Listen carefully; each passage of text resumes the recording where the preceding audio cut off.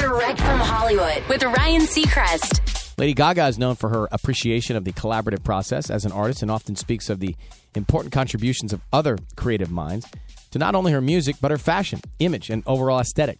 In a sit-down with American songwriter, she reveals just how crucial a role her friend, co-writer, and producer Blood Pop played in the creation of her album Chromatica, saying, "I deeply love and respect Blood Pop so much. He's a tremendous human being. But with this record in particular, I made a deliberate decision to explore my relationship with Blood Pop and what he saw in me as an artist because I was in a very dark place and he could see the color.